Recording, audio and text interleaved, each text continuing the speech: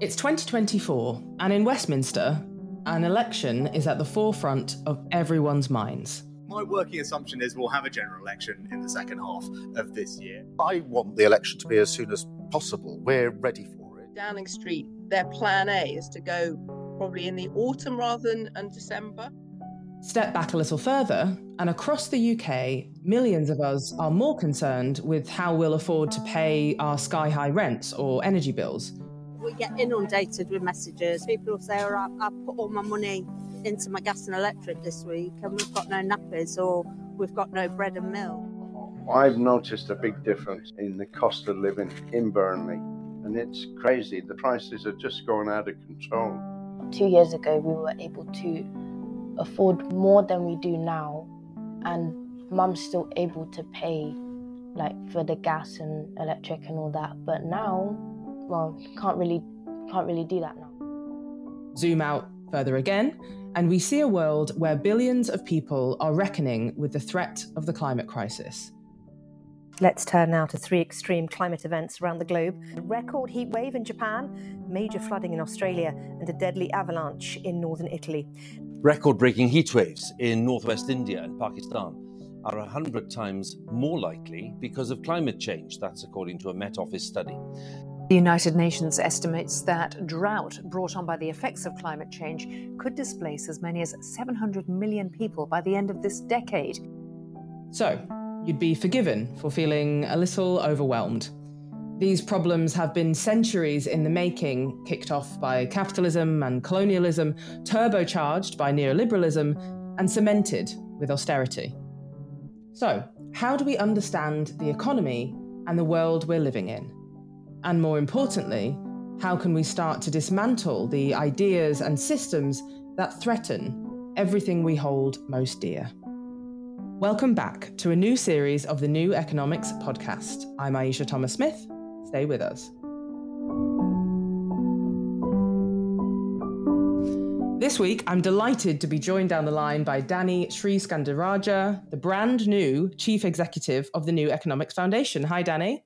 Hi, Aisha. Thanks so much for being with us. And I didn't butcher your last name, did I? No, perfect. Very good. Fantastic. Right. So I think we'll have to start with the obvious question. We're at the start of 2024 and the media and political parties are all gearing up for what we expect will be an election year in the UK. So how do you think this election will be characterised, Danny? And what do you think the key battlegrounds for the left will be? A softball. As we start. No, well, look, no shortage of potential battlegrounds, right? I mean, the sorts of issues that are facing Britain and the world today are enormous, whether it's rising prices, rising poverty, skyrocketing inequality, a climate crisis, an international system that's falling apart. I could just go on and on with the big challenges facing us. My worry is that the election itself will be incredibly underwhelming in terms of the policy ideas on offer in this election, right? And I think by all accounts, we're heading into an election season in the UK, which will be about trading short-term knee-jerk solutions, between the big parties about, how to stop the boats or meet the fiscal rules or reduce inflation. They're all important things, but the sorts of policy ideas that are taking shape at this stage don't come anywhere near close enough, I think, to addressing those big picture challenges. And I'd go one step further around the election, which is, yes, this election will be huge. And the fact that 2 billion of us around the world are going to be voting this year in, the busiest year of elections in human history, that's great in some ways, but it's also, for me, deeply problematic because I think we're seeing democracies falling apart in many parts of the world. Voter confidence in politics is at an all-time low. There's voter apathy. There's mistrust in not just the politicians, but the information that we're being presented. And so I think we have a crisis in terms of the policy solutions that we need to fix those big issues. But laid on top of that, we've got a crisis in democracy in terms of the means and mechanisms by which we can address those big policy challenges. Okay, so as the new head of the New Economics Foundation, a very exciting set of challenges, as you say, for you to be stepping up to the plate at this time. What do you think NEF will be contributing in the lead up to the election? Well, I hope NEF will continue its sort of long 40-odd year tradition of being able to play in the now, contribute practical, tangible ways in which we can make the economy that much fairer, where we can make policies that much better, but at the same time, offer the more radical, long-term, inspiring solutions that will, I hope, contribute to some of those big challenges. I mean, any good think tank, I think, needs to do a bit of both, stay relevant for today's debate, but also contribute and anticipate tomorrow's debates. And, from having watched NEF on the outside for many years, I think NEF's been particularly good at doing those things simultaneously. So, taking a step back, 2024, of course, also marks 40 years since a very important event, the Other Economic Summit.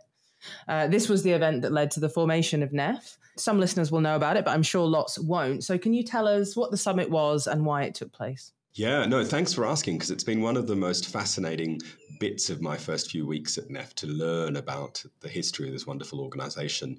And it begins, as you say, almost 40 years ago, with a group of radical economists, ecologists and others worried about the fact that Margaret Thatcher, then Prime Minister, was about to host the G7 summit. And so President Reagan was about to arrive in the UK. And these guys were worried that, in fact, I think they called the G7 summit itself profoundly irrelevant and, gave the summit no chance whatsoever of coming up with the sort of solutions the world needed.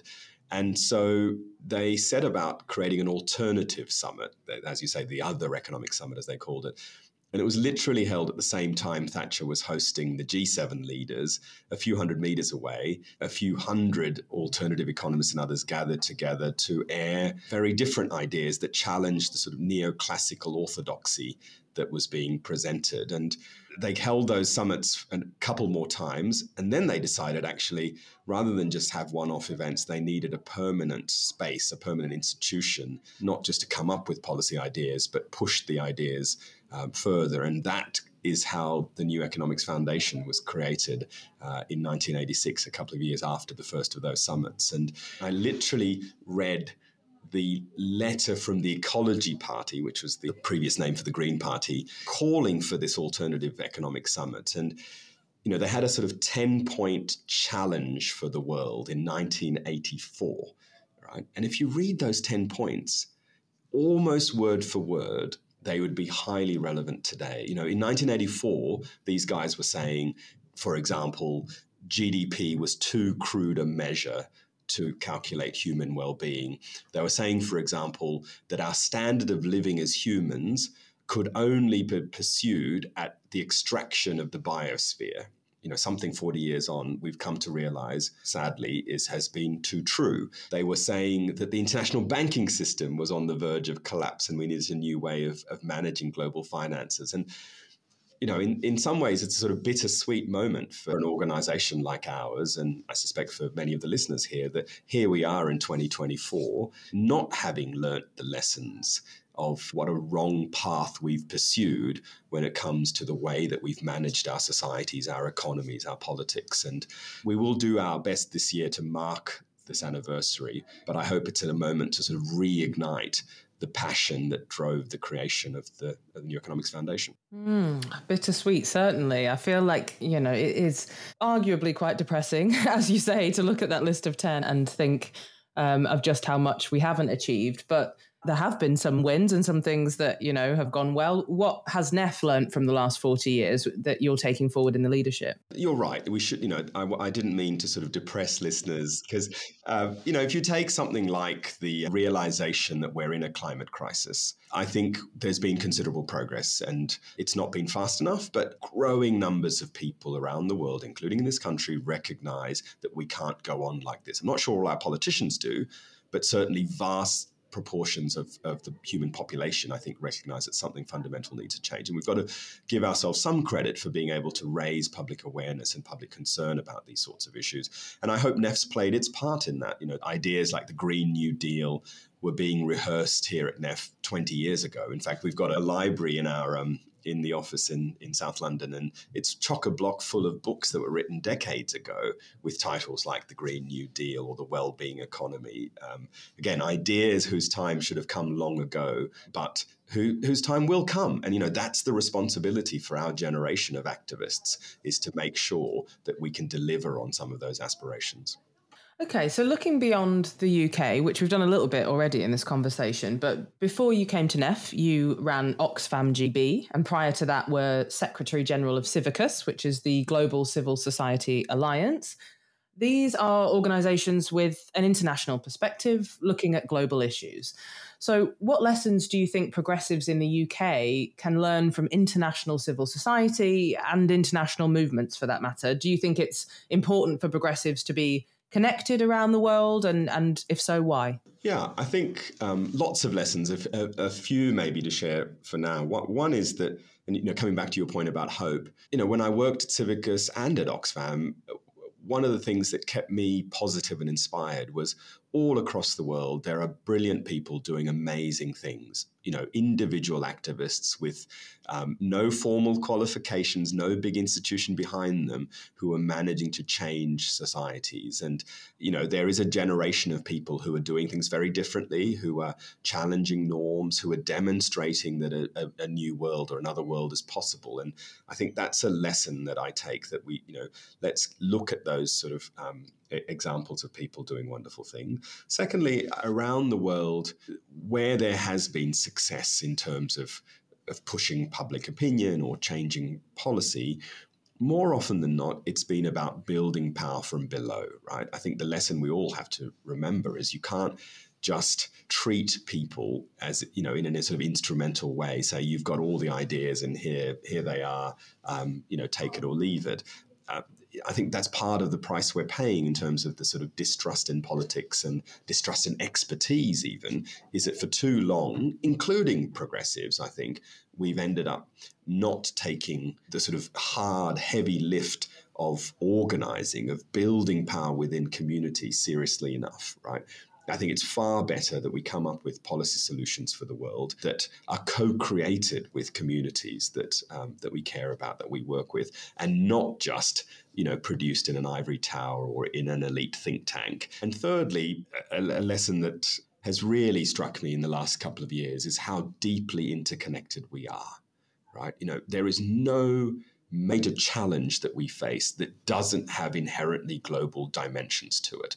Climate change, inequality, digital security, all of these challenges need international cooperation. We've got an international system that's failing to deliver that. We've just had a climate negotiation a few months ago where people were celebrating that they managed to get the words fossil fuel into a global climate agreement. I mean, how on earth is that considered success in 2024? How on earth can we have had 28 different sets of climate negotiations for us now to realize finally that fossil fuels need, consumption and production need to be curbed? Or similarly, when it comes to, the power that's wielded by big tech companies and how freely our governments have given away our privacy, our digital identities, we need much better, smarter international collaboration. And so I think one lesson I hope we learn is that we need to be better connected as progressives with each other, with the issues that we work on, and come up with global solutions to some of these global challenges. I couldn't agree more. And obviously, as someone who also works in an organisation with New Economy in the title, my next question, I suppose, is how do you see the UK New Economy movement slotting into that broader global landscape that you just outlined? Well, I think there is a proud history and tradition here, and it's not a surprise that organisations like NEF and NEON, others have had the space to at least grow and thrive in the British environment. So that's, in many other parts of the world, there isn't the political space, there aren't the economic resources to support these sorts of initiatives. And so in some ways, it comes with the leadership responsibility I think we have to be able to nurture our like-minded communities around the world. But then I hope there's also a bit of humility, because long gone are the days in which Britain can export ideas to the rest of the world, right? And I think we need to work in solidarity with people and not assume that we know best. And it's something the international development sector is coming to terms with, sometimes in a difficult way. But I think those of us in the new economy movement also need to think about, how do we find ideas and solutions and build power in the global south, for example, and not just assume that we've got the answers that can be exported to other parts of the world. Just out of interest, from some of the experience you've had, what would you say are some of the potential areas for, I guess, kind of this shared learning that you're talking about? An example is, when I've worked in the US, I've found that it's really interesting to look at how, their federalized system means that certain things are possible at an economic policy level that are not here, for example, even though we have some, our own form of devolution. But yeah, things like that, I suppose. Do you have any things that you've seen that you've thought, oh, we could do with a bit of that? Yeah, well, one that comes to mind is the way that we organize our sort of corporate or business entities, right? We sort of, in countries like the UK, we assume that the sort of contemporary corporate entity, the sort of shareholder capitalist model, is the be-all and end-all of the way that the world is organized. And it's far from the truth. In most parts of the world, especially in the global south, it's far more prevalent to have cooperatives, employee-owned organizations. We organize the economy in very different ways. And I think we should learn from each other that, maybe for countries like the UK, it's about going back to the future, going back to ways in which we can organize the economy so that we can democratize the way that shareholding works or employee ownership works. That's much more the norm in many parts of the world that I've visited, because we haven't yet had the sort of, the dominance of shareholder capitalism in those economies. So it's a sort of reverse engineering in some ways of the way that modern capitalism has evolved in places like this. And the good news is, it exists in other parts of the world. It exists in British history. I mean, cooperatives and responsible formations of capitalism were, again, far more prevalent in British history, like 100 or 200 years ago, right? So we shouldn't take for granted that somehow these mega corporations with sort of nameless, faceless shareholders who drive everything on the basis of short-term return is actually how we should organize our economy. So that's one thing that comes to mind. Yeah, that's a super good example. I think it's one of the things I've always loved about NEF is this idea of playing with the meaning of the word radical, right? It's kind of radical to whom, or kind of in terms of the ideas themselves, it's to what extent are we saying that something is, as you say, novel, new, perhaps radical, perhaps out there, versus actually this is something that's already been done a long time ago. It may be Back to the Future. It may be borrowing a concept from somewhere else. I really like that idea. So when we talk about the economy, it's quite a nebulous concept, as many of our previous podcasts would attest to. So we hear a lot of metaphors. We compare the economy to the weather. We say choppy waters, economic headwinds. We talk about household budgets, pies in the sky, all these extended metaphors. So what effect do you think that metaphors have on our understanding of how the economy works, or how we speak about the economy? How does that affect how we think about it? Yeah, hugely, I think. It reminds me of when I was a sort of undergraduate many, many decades ago, and I started doing an economics degree, but it was a political economy degree that involved very alternative approaches to both sort of politics and economics. And one of the things I learned was that almost all of the things we think are sort of these sort of so-called golden rules are all made up, and most or many are completely wrong, right?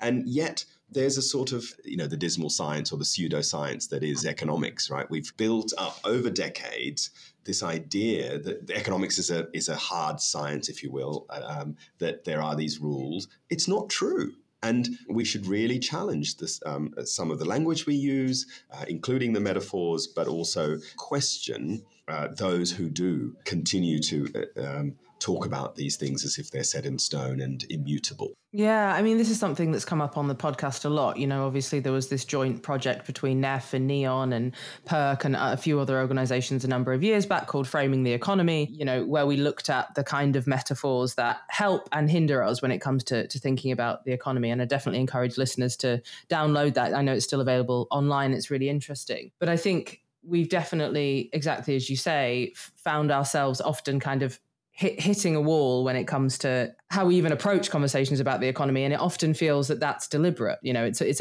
a method of gatekeeping. It's about telling certain people this isn't for you. And again, it's part of NEF's brilliant lineage, is kind of starting to actually say, no, we can understand, you know, everyone can understand this, everyone can and should be getting involved. And it links back to your earlier point about organising, right? It's everyone should be involved in the conversation. And here's where I come back to the sort of politics point you started with around elections, which is it's been a double whammy, right? It's a sort of economic disempowerment to tell people, more and more people in the world, this is not for you. You know, trust us. We'll decide on how the economy should work. And by the way, we'll shed loads of money as we do. But at the same time, we've been fed this lie that representative electoral democracy is as good as it will ever get in terms of the way that we can participate as democratic beings, right? Again, why should we settle for a vote every 5 years in which we're given a choice between two very similar looking political parties in a first past the post system and say that that's good enough? It's not so. We've been disempowered economically and not even allowed to contribute to questioning economic orthodoxy, while at the same time disempowered politically. So we're not shaping the sort of democratic decisions that we should all be entitled to co-create and do.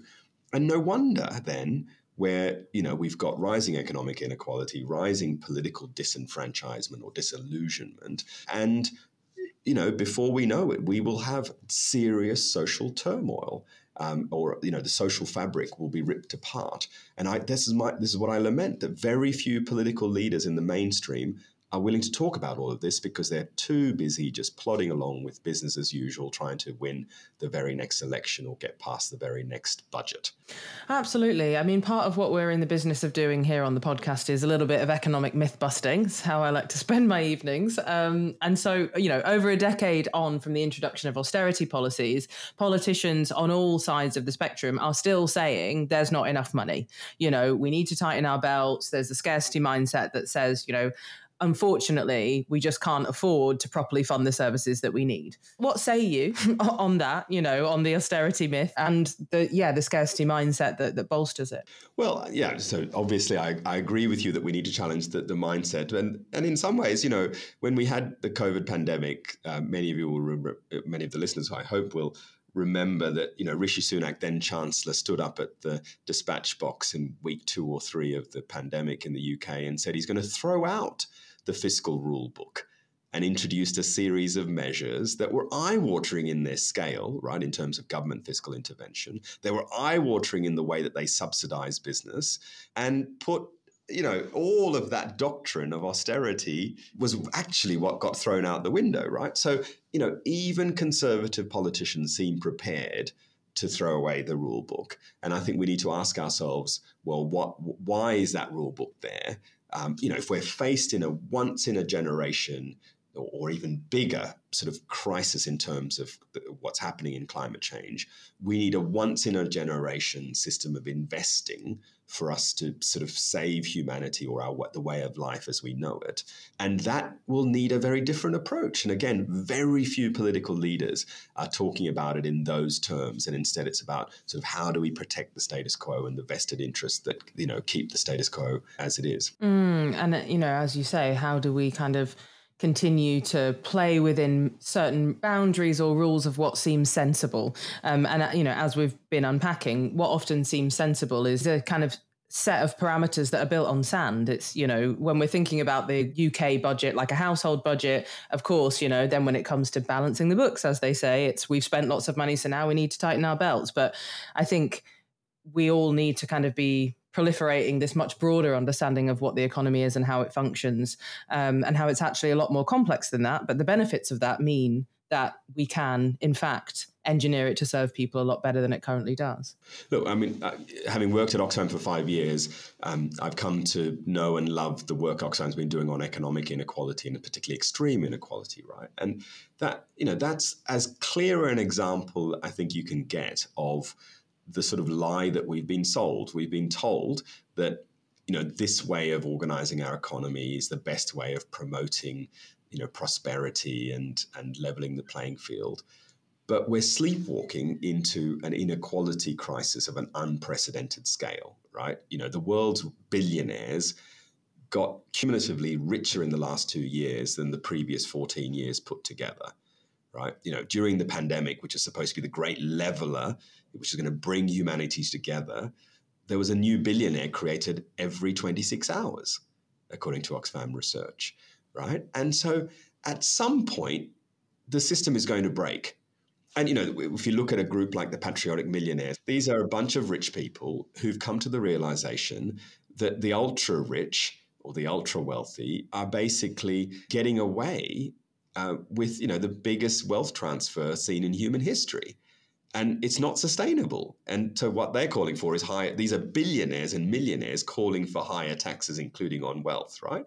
And yet the mainstream of politics assumes that, of course, we can't have any wealth taxes because that would be awful. That would be anti-entrepreneurship and it will create a disincentive. So, I can't think of a clearer way in which the current system is broken.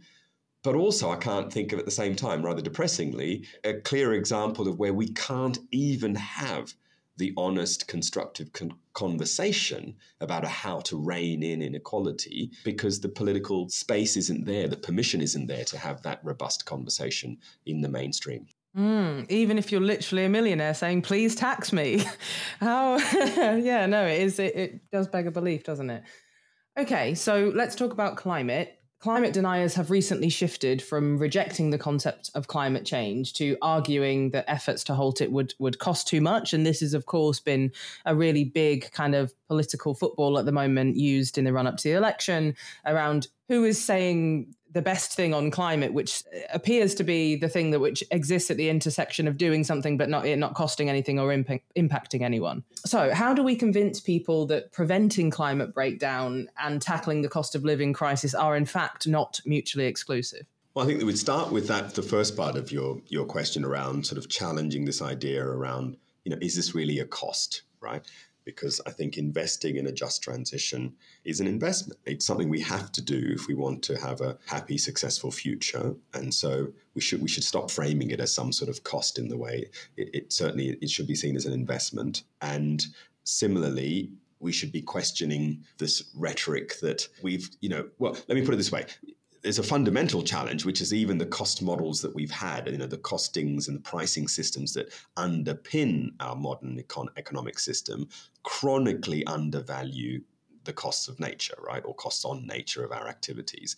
And so I think it's also important to sort of work out, without being sort of crude and economistic and trying to sort of quantify and, monetize everything, start to say that we've been misled that the sort of balance sheets that we're familiar with cover everything, because they don't. They don't cover the costs of pollution. They don't cover the costs of carbon emissions. They don't cover the costs of loss of biodiversity and so on. And so I think we've got to start doing a better job of framing the sort of balance sheet, if you will, as possible. Similarly, when I worked in international development and, visited some of the places that Oxfam worked in, it was clear that the costs of climate breakdown are being paid by some of the poorest and most marginalized communities in the world that had almost nothing to do with climate breakdown, right? A pastoralist community in Somalia is arguably the sort of least impactful lifestyle one can have in terms of climate change. And yet they're suffering the worst drought in living memory, 4 or 5 successive seasons of failed rains. And so there are people paying the ultimate price, the ultimate cost in terms of what's happening in climate. But, if you bring it back to this sort of tension between, or the alleged tension between domestic self-interests and, what's happening in the rest of the world, is we could stick our heads in the sand and say, actually, that's someone else's problem. Let the Somalis deal with it. We'll just build ever higher fences and become, Fortress Europe. Or we could actually say, it's in our mutual interest to come up with joint solutions that will make life better for those at the, on the front lines of climate breakdown, because ultimately it's in everyone's interest that we take this sort of joint action. And I do think we need to find new and better ways of doing that. And I think the promising news, and I think NEF's done some of this research as well in the past, is that when you do spend time with communities, when you do look at public opinion and you go beyond the sort of immediacy of national politics, people get that. People understand that we are in this together. There is only one planet. And we will all of us have to make some form of, sacrifices or changes in our lifestyle. But people seem more prepared to that. There was some fantastic citizen assembly work done a few years ago, where people all across the world spent a day together, sort of representative samples of different communities, and asked to come up with their policy mix of what needed to happen to address climate change. And the promising news is what people came up with far more ambitious than what our politicians and diplomats were able to do through their sort of horse trading at these big negotiations, right? So I think given the chance and the opportunity, most of us are prepared to put aside our narrow self-interest and come up with better solutions that will work in mutual interest. I am optimistic that we can and will win this argument. Perhaps I am. It's interesting. Before you started answering, I felt much less optimistic. So there you go. You've converted one person. Good. Let's carry on in that vein. We've talked a lot in this episode about the huge challenges that are facing the UK and the world beyond in coming years. As we've said, you've been working on these huge, difficult issues for most of your working life. So, what are the things which give you hope that we can achieve the change we need? So when you put aside the sort of politics, when you sort of push aside our political intermediaries, I think most people will act in the common good. And that gives me hope. I think the ability that we now have to be able to sort of organize and mobilize is unprecedented, right? When I was growing up, if we wanted to organize a protest, you'd have to, pick up the old style phone and dial people and hope they were home and say, look, do you mind coming to this march that we're organizing? Or you'd hope that people would turn up and the message would carry. Now at the press of a button, cheaply, you can do all sorts of connectivity online and offline. And so, in some ways we have the tools to be able not just to organize and mobilize in new ways, but I think fundamentally reshape how democracy can work. We can show that truly deliberative democracy is possible. And again, it's this idea that we shouldn't take for granted that this form of democracy that we have is the best we can do. We can do much better, and we've got the tools now. Now, it's a priority to take back public ownership of some of those tools. I mean, it's perverse that in the 21st century, the sort of public arena is so heavily privatized, or worse still, that in that public arena, our own digital identities are being commodified and sold. We need to take back public ownership and then use that in a meaningful way to create more meaningful liquid forms of democracy that will themselves, I think, help democratize the economy and the way that we organize ourselves economically. I don't think this will come as a surprise to listeners based on some of your answers, but you've written a book, which is coming out later this year, which talks about participation in democracy. So what were just a sprinkling of some of the interesting things you discovered when you were writing it? Yeah, so the book's called Power to the People, How We Can Make This the Century of the Citizen.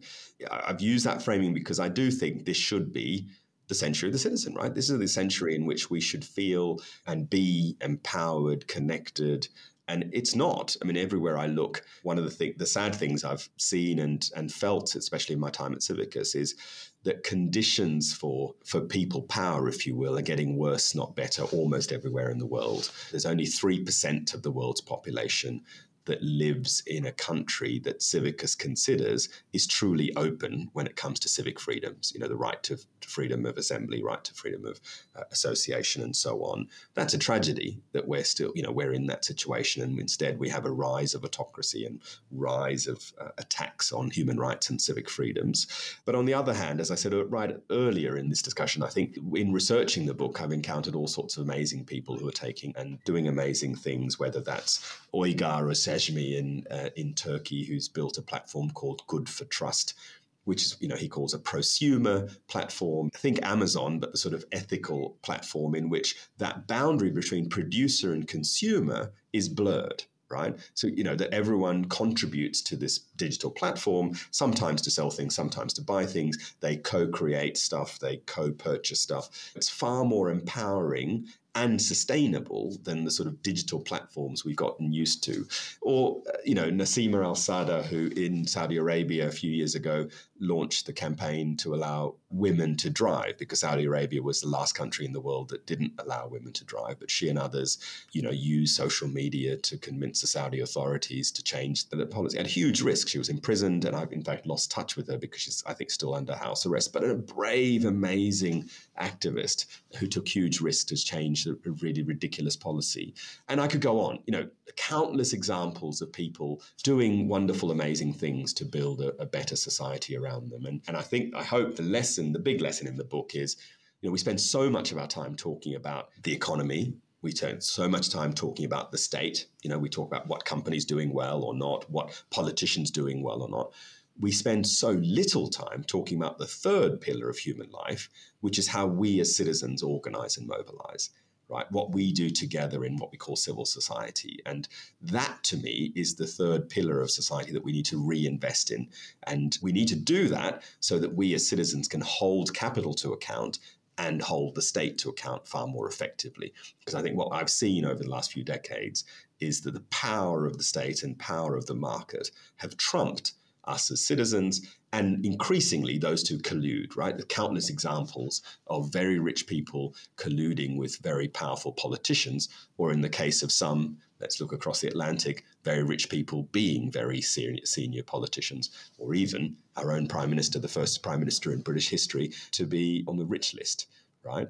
And so a key ingredient, a critical ingredient to building a new economy, to building a better democracy, I will argue in this book, is about rebuilding the power of people. I mean, yeah, exactly as you were saying, it links back to, I don't know if we've hit our quota of saying neoliberalism 3 times on this podcast yet. I think usually... Neoliberalism, there you go, a couple more. No, if you say it too many times, Margaret Thatcher will appear behind you, so don't. So you've got to be careful. But no, I was going to say, it's exactly as you were just saying, that the idea of the state and the economy, the state and the market colluding, it's kind of neoliberalism 101, right? It's how can we set up a state that can better facilitate the functioning of the market, and we define who gets to be key players in that. So now we have covered all the massive topics, I think, like international development, neoliberalism, world peace, the global economy, climate change, democracy. I feel like we've covered a lot of good stuff. So I want to end with a quick fire round to get to know you better, Danny, the man, the new leader of NEF. I've got some questions here. Maybe I'm going to go, I think I might go with my own. I'm going to pick one of these. So we'll start with a softball. So who's your favorite big thinker? Big thinker. She's an author, Arundhati Roy, who's probably best known for fiction, but, in the last decade or so, she's been writing some really powerful essays and making some amazing speeches. And I find her work really inspiring and challenges some of the sort of fundamental assumptions we make about the world. So I'd encourage any of your listeners to look up her recent work. Fantastic. Okay. Do you prefer cats or dogs? Dogs, for sure. Whoa, that was a really quick response. That's going to be divisive. I'm so lucky because in the NEF office, we regularly have 2 dog visitors who I love. Wow. I'd hate what would happen if we had cat visitors. Oh my gosh. We're going to be losing listeners left, right and centre. He doesn't mean it. Or losing the new NEF chief exec. Oh, yeah, that's true. Okay, who is your favourite Spice Girl? So my wife dressed up at our party recently as Sporty Spice. Oh, very good, very good. And she's Northern, getting some of the listeners back. Nice, yeah. I like it. What's your horoscope? Capricorn. What does that mean? What kind of person are you? Absolutely no idea. A person who doesn't know what their star sign means. Okay. I'm sure that's a type. What's the best piece of advice you've ever received? Oh, I haven't received it, but I've read it, and it's Gandhi, which is that line, be the change that you want to see in the world. And I think that's hugely inspiring in 2 ways. One is that it's a sort of reminder that each of us can make profound differences, like he did. He was an elite lawyer at London trained that, rather unexpectedly becomes the leader of one of the most important sort of civic movements, non-violent movements in the world, right? And so each of us has that potential, I think, to do some powerful things, even if they don't result in change that we see in our own lifestyle or in a lifetime, or if they fail profoundly. And the other thing is that the how matters as much as the what, right? And I saw that in Oxfam sometimes in very difficult circumstances, but you can't just go around saying, this is what needs to happen, this is, I know best. Because, unless we build inclusive movements, unless we're conscious of our own power and privilege in the way that we do things, we can't achieve the change that we want to see in the world. So be the change you want to see in the world. Lovely. Well, that's as good a place to end as any, I would say. That is all we've got time for this episode of the New Economics Podcast, but it's the first in a new series, so don't worry, lovely listener. Danny, thank you so much for being with us. If people want to find out more about your work, where can they go? What should they read? Remind us of your book. Well, they first go to neweconomics.org. Which has a fantastic repository of the work that NEF has done in the past and some of our current work. And the book is called Power to the People. It'll be out in July in the UK. Fantastic. That is it for today's New Economics Podcast, but we'll be back soon with more. If you've enjoyed this episode, please tell someone about it. To find out about becoming a NEF supporter, you can visit neweconomics.org.